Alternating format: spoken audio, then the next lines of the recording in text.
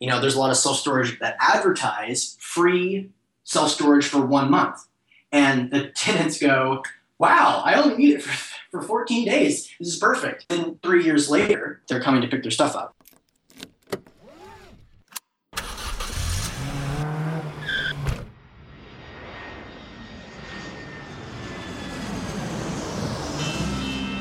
Welcome to Investing in the US, an Aussie's Guide to US Real Estate, a podcast for international investors and real estate entrepreneurs looking to break into the US market.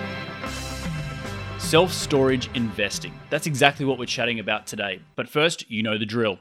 G'day guys, and welcome to another cracking edition of Investing in the US, an Aussie's Guide to US Real Estate, the number one podcast geared towards helping international investors break into the US and start buying cash flowing deals. I'm your boy Reed Goosens here in Los Angeles, California. Good as always to have you with us on the show. Now, as you know, on this show, we only talk to successful real estate entrepreneurs who are absolutely killing it in their chosen business and investing niches. I've interviewed some incredible guests and industry leaders, and today, it's no different. So I provide awesome content from awesome entrepreneurs to help you educate yourself to become a successful real estate entrepreneur and take your investing career to the next level. So let's get cracking and into today's show.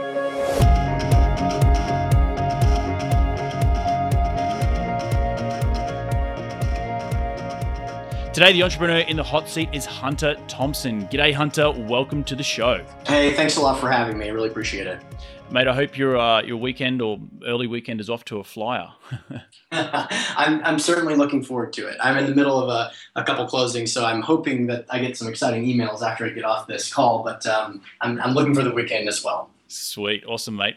So guys, a little bit of Hunter's background. Hunter is a full-time real estate investor and the founder of Cashflow Connections. Since starting Cashflow Connections, Hunter has helped investors allocate capital to over 100 properties, which have a combined asset value worth more than $350 million. His experience includes investments in self-storage facilities, residential mortgage notes, mobile home parks, single-family residential acquisitions, hard money loans, bridge financing, and multifamily real estate syndications. Mate, pretty incredible stuff there. What else don't you do?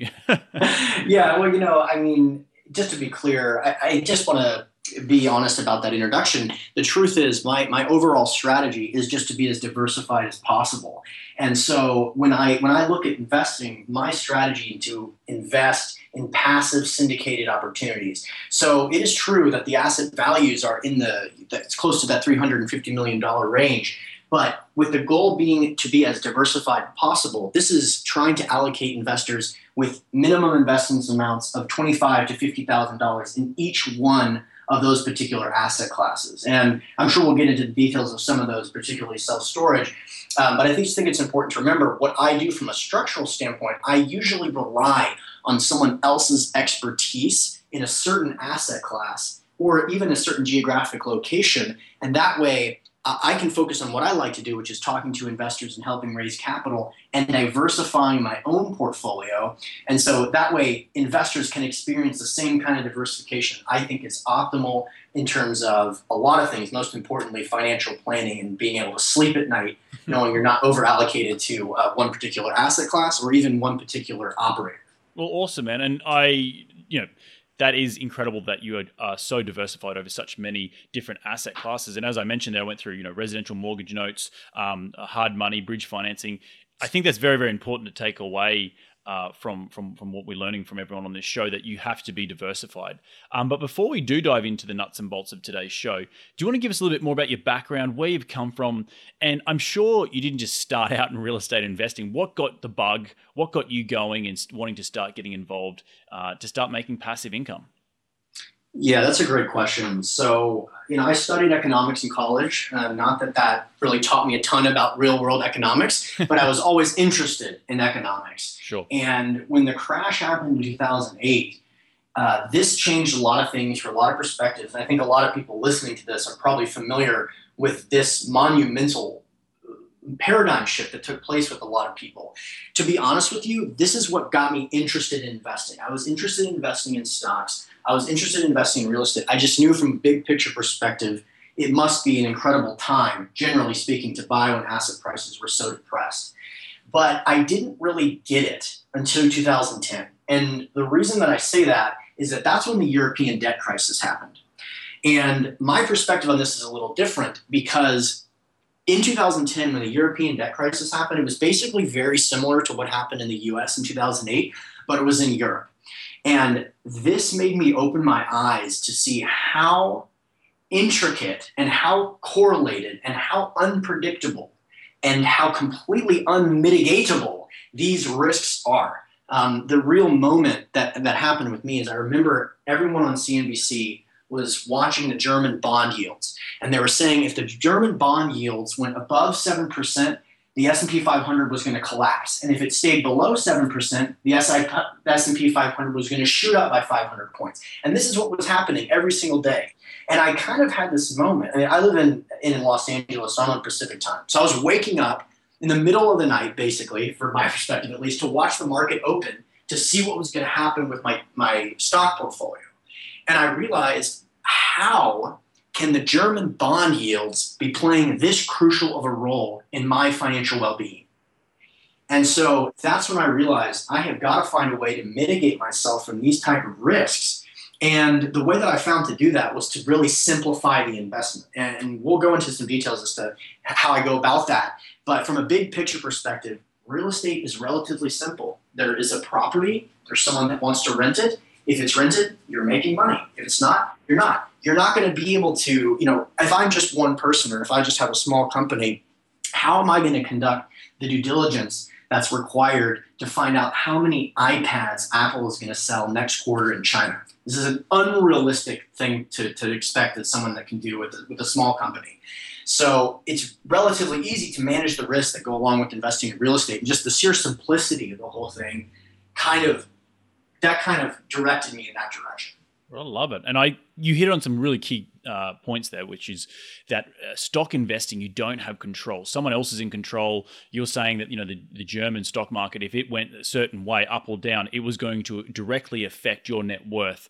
And that's something that, to me, blows my mind that investors can be like, no, I want to invest in stock markets. And essentially, it's just gambling at the end of the day. If you're not knowing what you're doing and you're just a mom and pop type of investor and you don't have any control, I think that the main thing is that it's getting control and gaining control of that real estate class. So very interesting stuff, mate. I want to dive into the nuts and bolts of today's show, which is talking about self-storage investing in self-storage units. I've never done it. You are the expert in it. We've been talking a little bit offline. So from a macro point of view, do you want to walk us through the investment strategy of self-storage units? Are you looking at distressed properties? Are you looking at rehabbing them, repositioning them? Where do you sort of stand in where we are in the market cycle? Yeah, that's a really good question. And I'll probably take one step even further back away to kind of justify the interest in self-storage in general, to look at why I look at the type of self-storage that I look at from a cyclical perspective. So as you're probably familiar with, there's just a lot of really negative economic data out there that suggests, from a big picture perspective, it's not a good time to focus on risky investments that rely on appreciation. Okay, there's a time for that in the cycle if you have the risk criteria, if you're comfortable with that risk profile. But now is not the time. The couple of data points that I look at that are really compelling to me are the amount of baby boomers that are entering retirement, 10,000 to 13,000 every single day. They are, retirement in quotation marks, of course, because they're usually entering retirement with very little savings. And the average Social Security check is about $1,200 a month. And the average two-bedroom apartment in the US rents for about $1,200 a month. So you have this contraction going on with the older generations. But you also have a similar contraction going on in the 20s and the 30s. And because of that, about 50% of all college graduates are moving home with their parents after graduating. A lot of this is because they were anticipating jobs that were much more lucrative than the ones they were getting offered. And a lot of them are going back to school. Some are taking on more debt to go back to school. So you have this contraction taking place in both the older generations and the younger generations. And because of that, it's really clear to me, at least, that it's a really good time to focus on recession-resistant or recession-resilient assets that perform well during economic downturns. And self-storage is a tremendous example of this for a couple reasons. Number one, self-storage by its very nature, this is something that people use because they need it. This is not a discretionary type of real estate. This is not like timeshares or something like that. And people need it because usually they're going through economic transitions. And a lot of these transitions can be brought on by recessions. So the obvious examples are downsizing, people losing their jobs, people trading jobs and having to move because of those jobs, having kids moving home for college, or dealing with foreclosures, something like that. All of these are more common during recessions. So when you have an asset that is well known to perform well during recessions, you're going to have a much more stable asset, because when the economy does well, everything does well, right? All types of real estate generally do well. But in recessions, there's a few types of real estate that the demand just really increases during those times, so it kind of balances out the two. So that's kind of why I like self-storage in general. But then what the type of self-storage that I look at individually is value-add self-storage. And this is kind of, there's a couple different facets for this. In 2006 and 7, a ton of these facilities were being built every single year. So 3,000, 4,000 every single year. After the collapse, this number went from 4,000 to 40,000 in certain years. And so you have this massive amount of self-storage square footage that's out there that the market has now absolved or resorbed, basically. And you have occupancy levels that are very high, generally in the 80s. But these managers are not taking advantage of all the value-add components to the self-storage industry. And some of the examples of this are, the most glaring example of this is they're not building relationships with U-Haul. They don't have the capacity to take commissions from truck rentals. They are not implementing strategies that have been tested for years. They're not raising rents consistently. They are not charging for insurance. They're not conducting online marketing and sales. They're not building out relationships with military or educational industries, most notably college.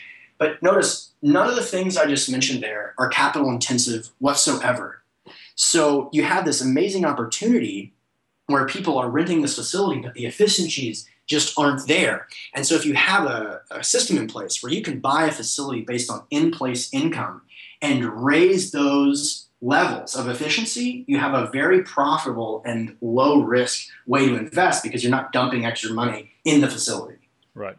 Interesting. That's you've definitely hit on some points there that I wouldn't have even thought about. Like, so talk a little bit about the U-Haul value add. Like, in general, people go into a property, I'm assuming, and the property managers fall asleep at the wheel, right? Like in multifamily, the property managers doesn't, keep the upgrade to the properties or whatnot. So is it the same sort of idea with self-storage units and understanding the different other, income generations that you can create through U-Haul, through online marketing, through partnering with education and army organizations? What specifically, if you want to get into the nuts and bolts of, do you like to look for in a property when you're sort of in a distressed state, if so to speak?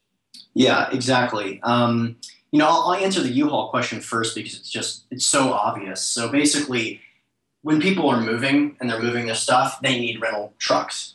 And there are many, many operators out there that do not take advantage of this amazing opportunity. It is very easy to call U-Haul and say, you can park your trucks on our facility and we get a commission for renting those trucks. And so, again, that's not capital intensive at all. That's just a matter of knowing to do that. And so when those trucks are parked there and they generally get rented, this can increase. This basically goes straight to the bottom line. And we're talking about $2,500 a month, $4,000 a month in properties that I've invested in. I have seen them go from $0 in U-Haul commissions to $3,500 a month in U-Haul commissions. So if you take $3,500 a month times 12, divided by an 8 cap or so, I mean, you're talking about at least $500,000 in equity that you've raised by basically making a phone call and putting in that system. And so that's a tremendous opportunity. And there's tons of facilities out there that are not implementing this strategy. Right. Interesting. And do you have to implement any specific type of additional employees to cover that operations, so to speak? Yeah, so we do have a management company that we work with. We work with one of the largest management companies in the country, and we'll go into some of the managing strategies and what that kind of takes in a little bit. But we definitely, it's not capital intensive. It doesn't take a ton of man hours to build that relationship. U-Haul is well versed in this type of situation. They just people just don't reach out, don't build that relationship. If you wanted to, I can. You asked a question about what we look for when we look for a typical value add situation. One of the interesting things about self storage is that the rental increases can be fairly aggressive because the gross dollar amount doesn't really affect the renter. What I mean by that is if you have a unit facility that averages $150 a month, if you raise that rent by 6%, you're going from $150 a month to $159 a month. Now, 6%, obviously in multifamily and in almost every asset class, 6% is completely unheard of from a long-term perspective, right? That would be a very lucrative rental increase. But with self-storage, the question is someone going to hire movers, rent a U-Haul truck, take the day off work, pack up all their stuff, and drive down the street for $9 a month? Because when you raise it from 150, 6% goes from 150 to 159. Generally speaking, the math just doesn't make sense for them to make that choice. And so it's very unlikely that self-storage renters are going to move right down the street. So because of the fact that they're basically stuck there, because the math just doesn't make sense, what we look for is a big discrepancy in physical occupancy and economic occupancy. And what I mean by that is the physical occupancy is obviously the percentage of square footage that's rented, but the economic occupancy is the percentage at which the efficiencies are being conducted. So, for example, if a property is significantly under market rent, or if a property is significantly above in terms of expense ratio, it's very easy for us to raise rents very aggressively because we're not going to have a lot of kickback from tenants because the math just doesn't really make sense. So that's one of the main things we look for is this big discrepancy because you have these tenants that are basically stuck there, and it's very easy to raise rents, especially when you have monthly lease renewals. Interesting. So that brings me into a next point of understanding what are the market rents typically. Like in multifamily investing, I can jump on to many different websites out there. Is it the same with the self-storage units that you can go online and you can understand if it's $150 a month? Is that a typical per unit or per average unit rental in that market? And if you do, what sort of resources do you use? Yeah, there is basically a lot of self-storage facilities have their own websites, but then a lot of them do online marketing as well. And there also is sites that you can go to compare those rents. Sometimes they're regional, sometimes not. But generally speaking, the cost to rent is somewhere for a 10 by 10 unit is kind of the standard in the industry. So just a box, obviously. And that's going to go for about $100 in the markets we look at least. It's going to go from about $100 a month to $135 a month. That is non-climate controlled. And then you have climate controlled going from $125 a month to $160 a month, somewhere in that range, depending on the market. Interesting. And what sort of markets are you investing in? Are you investing here in California or investing interstate? Yeah, that's a good question. So, as I kind of alluded to at the beginning, my focus is really on cash flow. I think it makes sense for a lot of reasons, most notably in terms of dependability and reliability and your ability to predict the future, because cash flow is relatively non-volatile compared to asset values. Because of that, we're kind of driven towards the Midwest or the Southeast. And, we'd love to invest in California. Unfortunately, the cash flow just typically doesn't make sense, especially in year 1, year 2, or something like that. So we look for cash flow going in. We look for strong cash flow, especially in year 3 or so. And that kind of drives us to the Midwest or the Southeast. And the operators we usually work with have a lot of market advantage in the Southeast just because that's where they're from. So when you have market advantage, you've got a lot of brokers sending you those deals. And so we get a lot of off-market transactions. And it just so happens that we end up in that geographic location. And within that geographic location, we usually look at secondary or tertiary markets, the type of markets that not a lot of people go to vacation, but there's those cities out there that are just pumping out reliable cash flow returns that are really lucrative for investors. Right. You're talking like the Midwest, Kansas City, Oklahoma City, those sort of St. Louis, Texas, those sort of areas, correct? Yes, and sometimes even markets that are more tertiary than that, something like a military cities in particular. So Fayetteville, North Carolina would be a facility. We have a facility there. There is a military base very close to there. Those individuals make really great self-storage tenants because their deployments are usually longer than the average self-storage tenant lasts. So we do a lot of market outreach to get relationships with them and drive traffic from the military bases to the self-storage facilities. Nice. And that sort of segues into my next question is how long does a renter in a self-storage unit have a lease for? You said it was month by month, or do you try and lock them in for 12 months or longer? Yeah, that's a really good question. So I think, it's a blessing and a curse, but definitely short-term rental agreements. And It's very much the industry standard to have 30 days. Mm-hmm. And this allows for a lot of flexibility in terms of operational standpoint. If you have to evict someone, it's a very quick process. If you have a problem tenant, it's a very quick process.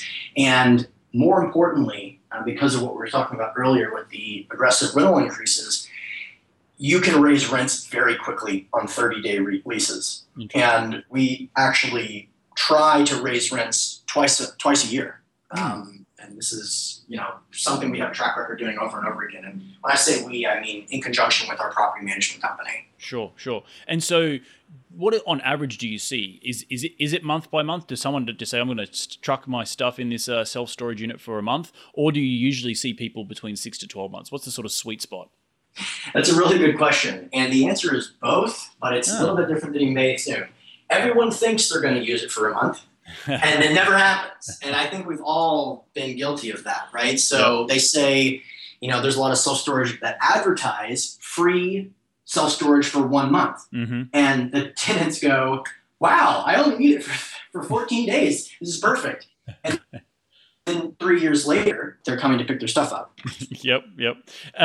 Talk to me a little bit about how when you first look at a deal, I know when I look at my multifamily deals, I sort of use a rule of thumb of 50% for expense ratios. What are you using on self-storage units?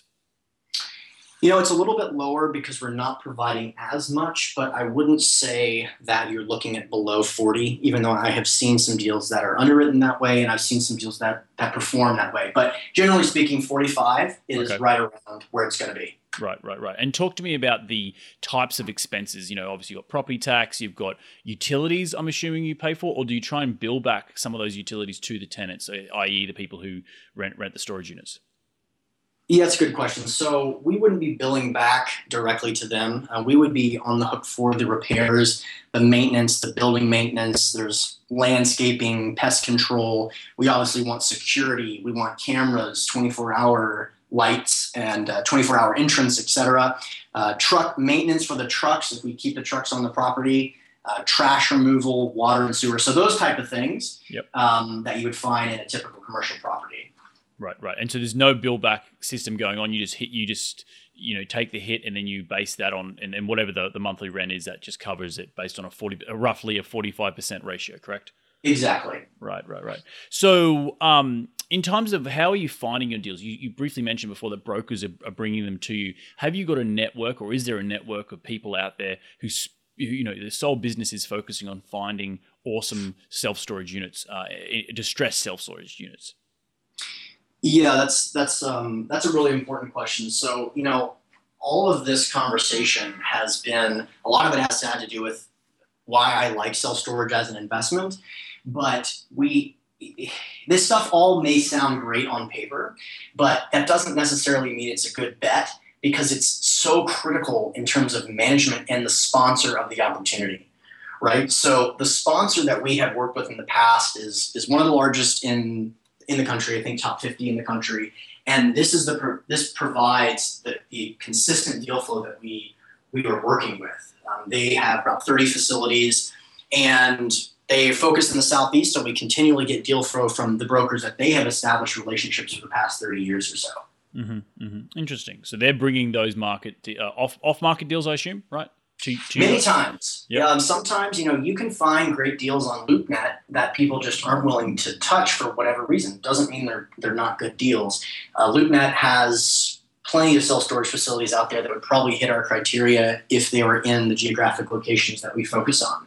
But also a lot of off-market transactions and, a lot of on-market transactions. And the reason you're able to buy on-market transactions is that one of the very great things about self-storage as an asset class is that the size of the self-storage facilities don't attract major players. I'm never going to be bidding against Warren Buffett because these facilities don't get up into that price range. So a typical facility may be worth somewhere between $3 million or maybe $10 million or maybe 15. That's not going to attract a private equity guy because they're trying to distribute, let's say, $200 million. How many are they going to have to buy to get fully allocated?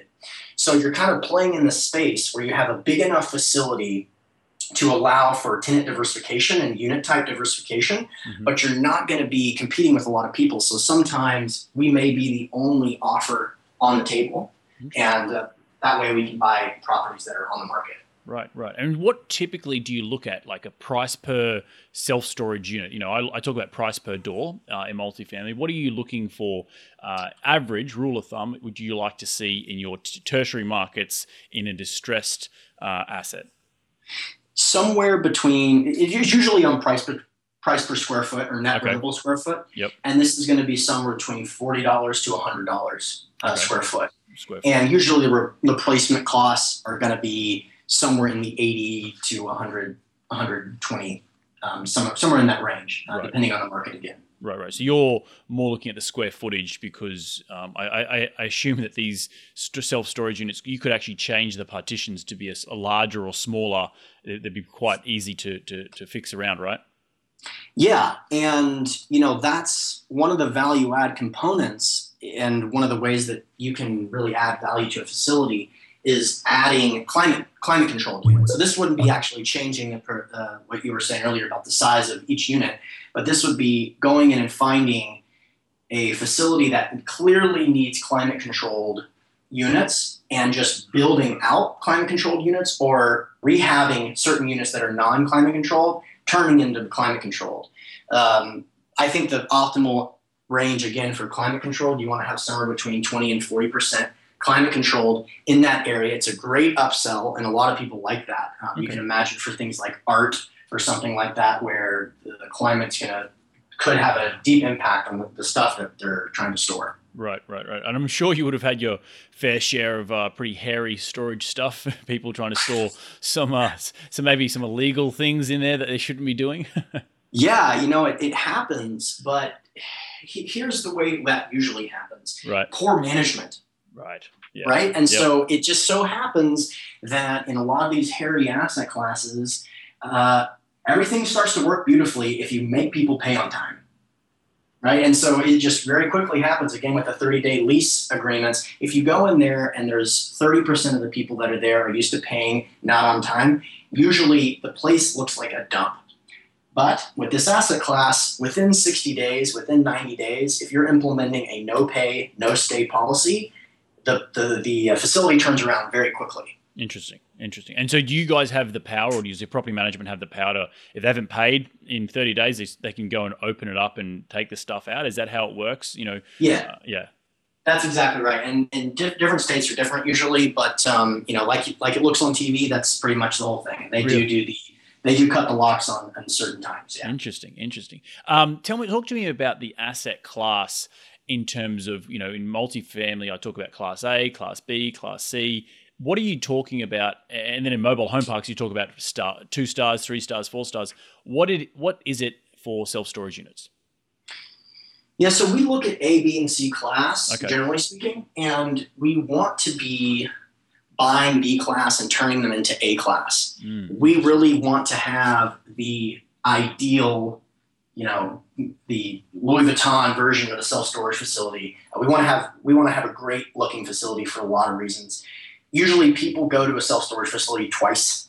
in the duration of their lease, right? They go to move their stuff in, they go to move their stuff out. Mm-hmm. And if they go to move their stuff in, or if they're going to see what the facility looks like, we have to have a very good first impression, because most likely will be the only impression. Yep. So when it comes to the differences between the classes, it's a matter of amenities and presence. Putting out this vibe, basically. The majority of the tenants are women, generally speaking, so we want to make sure that they feel very safe. We want to make sure that the area is well lit. And then also we want to provide amenities such as having a 24-hour surveillance in terms of cameras, 24-hour entrance. We want to have an on-site property manager that lives on the facility. We want to have an office that suggests entrance. And those are the type of things that start to add up to dictate which class you're involved in.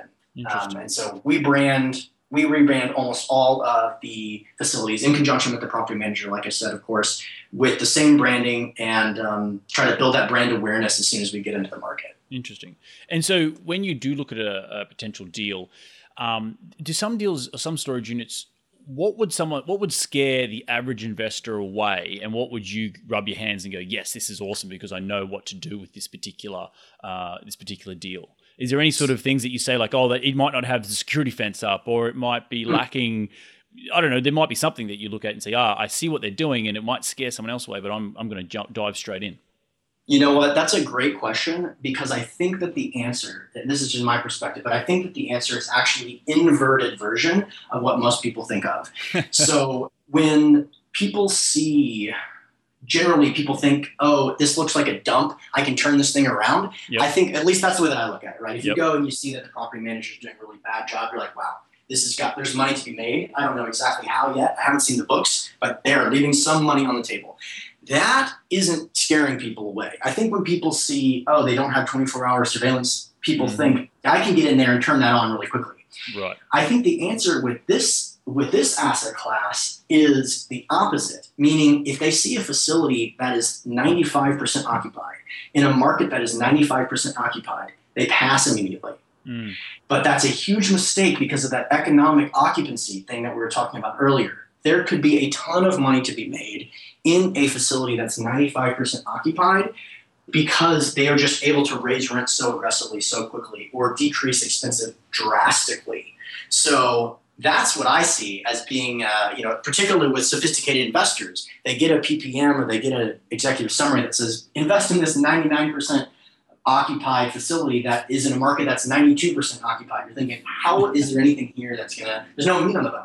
Right. But, I've seen it several times where you can, like I said, the obvious example with the U-Haul is very not capital intensive, but you can raise the equity very quickly. Or another example is merchandise sales. We had a facility, that one in Fayetteville, North Carolina, where the previous owner was he had one pair of scissors, and he was allowing all the tenants to use his scissors to cut the boxes that they had when they moved in. So this seems like, okay, fine, they're missing a couple of dollars here and there. But if you realize how frequently people come to these facilities without scissors, and then multiply that by 12 and divide it by a 7 cap, you're talking about a lot of money. And maybe just as importantly, we want to brand merchandise, and so that people can use our merchandise and then get that merchandise out into the community to raise that brand awareness. So if people are buying boxes from us, they have the brand logo all over them. So when they move, their friends see the brand. Maybe next time they drive by our signage, they are going to be more likely to check the facility out. Interesting. That's kind of an interesting way of doing it in terms of white labeling it, as they say in the Amazon business. But awesome stuff. And one last question before we get into the top 5 investing tips is, what typically are you say Class B to Class A. So cap rates for that sort of asset. I know in hotels it's a little bit higher. I know in multifamily it's like around the 5 to 6 caps or 7 caps or 8 caps for like a Class C. For a Class B, Class A, what cap rate would you be expecting? Yeah, so cap rates are obviously really important if you're focusing on cash flow, which I am. But the interesting thing about self-storage is because of the combination of the fact that the tenants are basically stuck there and the fact that a lot of people are mismanaging the facility and that there are monthly renewals, meaning you can raise rents very quickly. sometimes you can buy low cap rates that are deceivingly low because they will be relatively high within 12 months period. So for example, you can buy something that on paper looks based on trailing 12, may look like a 4.5 cap, but maybe a 10 cap within 12 or 18 months. Interesting. So the range is kind of different, but I would say that I like to see 6.5 or 7 caps in the type of markets that I was talking about, not tertiary markets. In tertiary markets, 7.5, and in secondary markets, I'd say 6.5 or so. Awesome stuff. Talk to me finally about your investors in your cash flow connections. I know you said I introduced you at the beginning of the show saying that you'd started this group. How did you get involved in that? How did you come to found that group? And obviously it's been massive success up until this point. Well, yeah, I mean, when I was kind of alluding to in the beginning, I had just incredible interest in real estate very quickly, just from a big picture perspective. And I moved out to Los Angeles and started going to real estate events all over. Within 2.5 hours, I was going probably 3 times a week or so, just trying to meet as many people as I could and trying to meet the right people. And, I think that, I'll go around the about way of answering your question. Basically, sure. I was kind of not impressed at all, but I didn't know that I was not impressed. Okay. So I was going to all these events where people were saying, this is the opportunity of a lifetime. I think Kim Vines, 2009, 2010, prices are low. It's the opportunity of a lifetime. Yep. Here's the wire instructions, basically. Just send the money and you're going to do great. And I could have made a lot of big mistakes, but luckily I met a really great group of individuals pretty quickly on that experience, and they were all very much on the same page, which is education. Mm-hmm. And that is why I really appreciate what you're doing, because anyone listening to this knows, you probably told them a million times, education first. You are always going to be able 100%. To find another opportunity. The easiest way to show this is that it's true. That was the opportunity of a lifetime in 2010.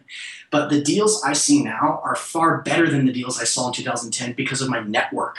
Yep. And so that's kind of how the company started. Was I was surrounded by individuals that all thought very similarly and very much in line with what I was trying to accomplish in terms of financially and ethically.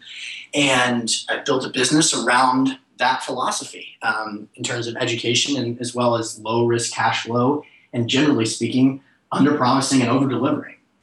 Awesome stuff. And I love what you said about the access to different deals or better deals now in 2016 than was in 2010 because of your network. And I always say on this show, your net worth is a result of your network. And I think you should hold your head pretty high, because I know from personal experience you have a very great team around you of investors and sponsors. So well done, mate. Are you working with any international investors? This show is all about educating international investors on the US real estate market. Are you working with anyone right now?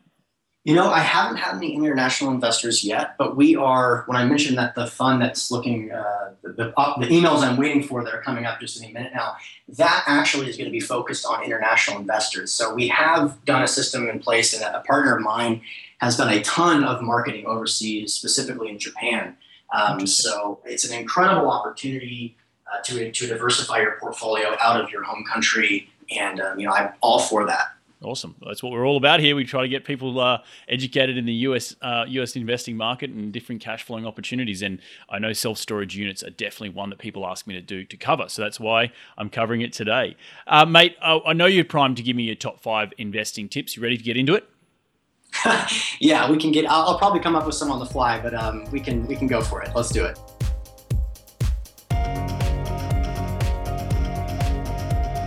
What's the number one habit you practice to keep on track towards your goals?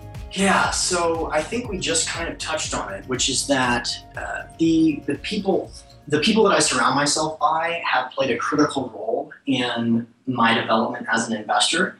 And if you have that team around you of people that are all on the same page, you're going to feel like there's someone pushing you behind you, and it's kind of a snowballing effect. Right. Where I don't have a choice. It's not a matter of choice whether I want to get up and work or not, or something like that. Things have to be done. And so because of that, I'm up and I'm excited to do these things, and I'm excited to, basically meet expectations on a daily basis. So it's really just surrounding yourself with people that are more motivated than you, more educated than you, smarter than you, people that you shouldn't even be close to. If you're surrounding yourself by those individuals, it's going to work out for you. And this is something that this is one thing that I can say that I'm proud of myself for doing. I have no business being in a lot of the rooms I've managed to work myself into, in some of the meetings I've been, but it's been able to help me. And I think that they're probably happy that I've been in those meetings as well. Awesome. Well, that goes back to probably a personal branding thing that you have. You're the guy to go to with just reliable cash flow, who's ethical and credible. Like that's awesome stuff. So well done. But what you're saying is surrounding yourself with credible people to make you achieve that next level, right? Absolutely. And I think that the first tell is just kind of what I touched on earlier. The first tell is, do they tell you to focus on education, or do they tell you to fund immediately? Yeah. And it's really just not a good idea to fund without feeling 100%, especially since these are illiquid investments. Mm-hmm. You want to make sure you're entering a marriage contract with the sponsor. And the sponsor is actually entering a marriage contract with the investors as well. So it's mutual. So it's in everyone's best interest that you feel 100% educated and confident before funding. And if that's the type of environment that the people are talking to you about, then that would be the type of person I would want to be around. Yep. No, 100% agree. I talk to investors all the time, and some of them can be coming too eager, and it's like, whoa, Turbo, I've got to vet you as much as you've got to vet me. Exactly. So always got to talk. It takes two to tango. It doesn't just mean the sponsor's not just out there saying fund. If they are, run away, and vice versa. I'm a sponsor. If someone's coming to you with a check and I've never met them before, it's like, ease up. Who are you? I don't know who you are. Let's go for coffee. Or at least have coffee. You've got to date me before you're going to get involved in this deal. So, mate, who's the most influential person in your career to date? I have a very good answer for that, or a very specific answer for that, but he's going to be morbidly embarrassed if I call him out. I'm going to do it anyway. There's an individual named Jeremy Roll who played an absolutely critical role in my perspective as an investor. Not only from his mentoring me from our relationship, which we're definitely friends and have a good relationship, but also he created a networking event company called FIBI. And so there's several of these chapters out in LA, all of which have a very similar education first type of mindset. And that networking group has probably accounted for 80% of the deals I've ever been involved in. So I'm tremendously thankful for him, and he's played a critical role in a lot of my business. I know Jeremy very well. And if you haven't had, okay, good. So if you haven't had him on yet, he's make a great guest. He's incredibly intelligent. And, He's actually been on the show, and perfect. His podcast will be coming up, being released in a few weeks, probably a few weeks before your podcast. So when you're listening to this, go back and listen to Jeremy's show. He's very, very good. Yeah, exactly. A very, very awesome guy. And last question, mate, is where can people reach you to continue the conversation? Yeah, so you can check out my website, cashflowconnections.com. And, to be honest with you, you can probably tell from the conversation, I love talking about this stuff. I really, really like helping investors, especially new investors. Most importantly, to help them make sure they don't make early mistakes. There's no reason for anyone to make that type of mistake. If you have resources like Reed, if you have resources like the people that he's having on, reach out to them and just ask them their perspective on things. So I'd love to network with any of the people listening to this, and I'm always down to discuss stuff. Well, I'm sure there's going to be a lot of people trying to ping you and hit you up to understand a little bit more about your self-storage units. Well, mate, I want to thank you for dropping in and chatting with us today. I know your time is very precious, and I want to be mindful of that. Is there anything else that we didn't cover that you want to just get off your chest? Yeah, well, I just want to thank you again for having me. And like I said, education first, and the stuff that you're putting out is really, really great. So thanks again. Awesome stuff, mate. Well, there you have it. Another true action taker. Hunter is really kicking some massive goals right now. And I did love how he broke down everything about self-storage units. If you did like what he had to say, please reach out to him, hit him up. I'm sure he's only too willing to meet up with you for a coffee. Well, I now make sure you check out all the show notes for a summary of today's conversation with Hunter. And all the links we did mention will be on my website. As you know, go to rsmpropertygroup.com and click on the podcast tab. Remember, if you are in the LA area and you want to grab coffee with myself, then hit me up. Shoot me an email at reid@rsnpropertygroup.com. Thanks again for taking some time out of your day to tune in and continue to grow your real estate investing knowledge, because that's what we're all about here on this show, continuing to grow your financial IQ. You can follow me on Facebook and Twitter by just searching Reid Goossens. If you tweet at me, I will tweet back. And if you do like this show, please jump on iTunes and give the show a 5-star review. It helps me grow my community of eager international listeners wanting to buy US real estate. So until next week, take care, be safe, and remember, happy investing.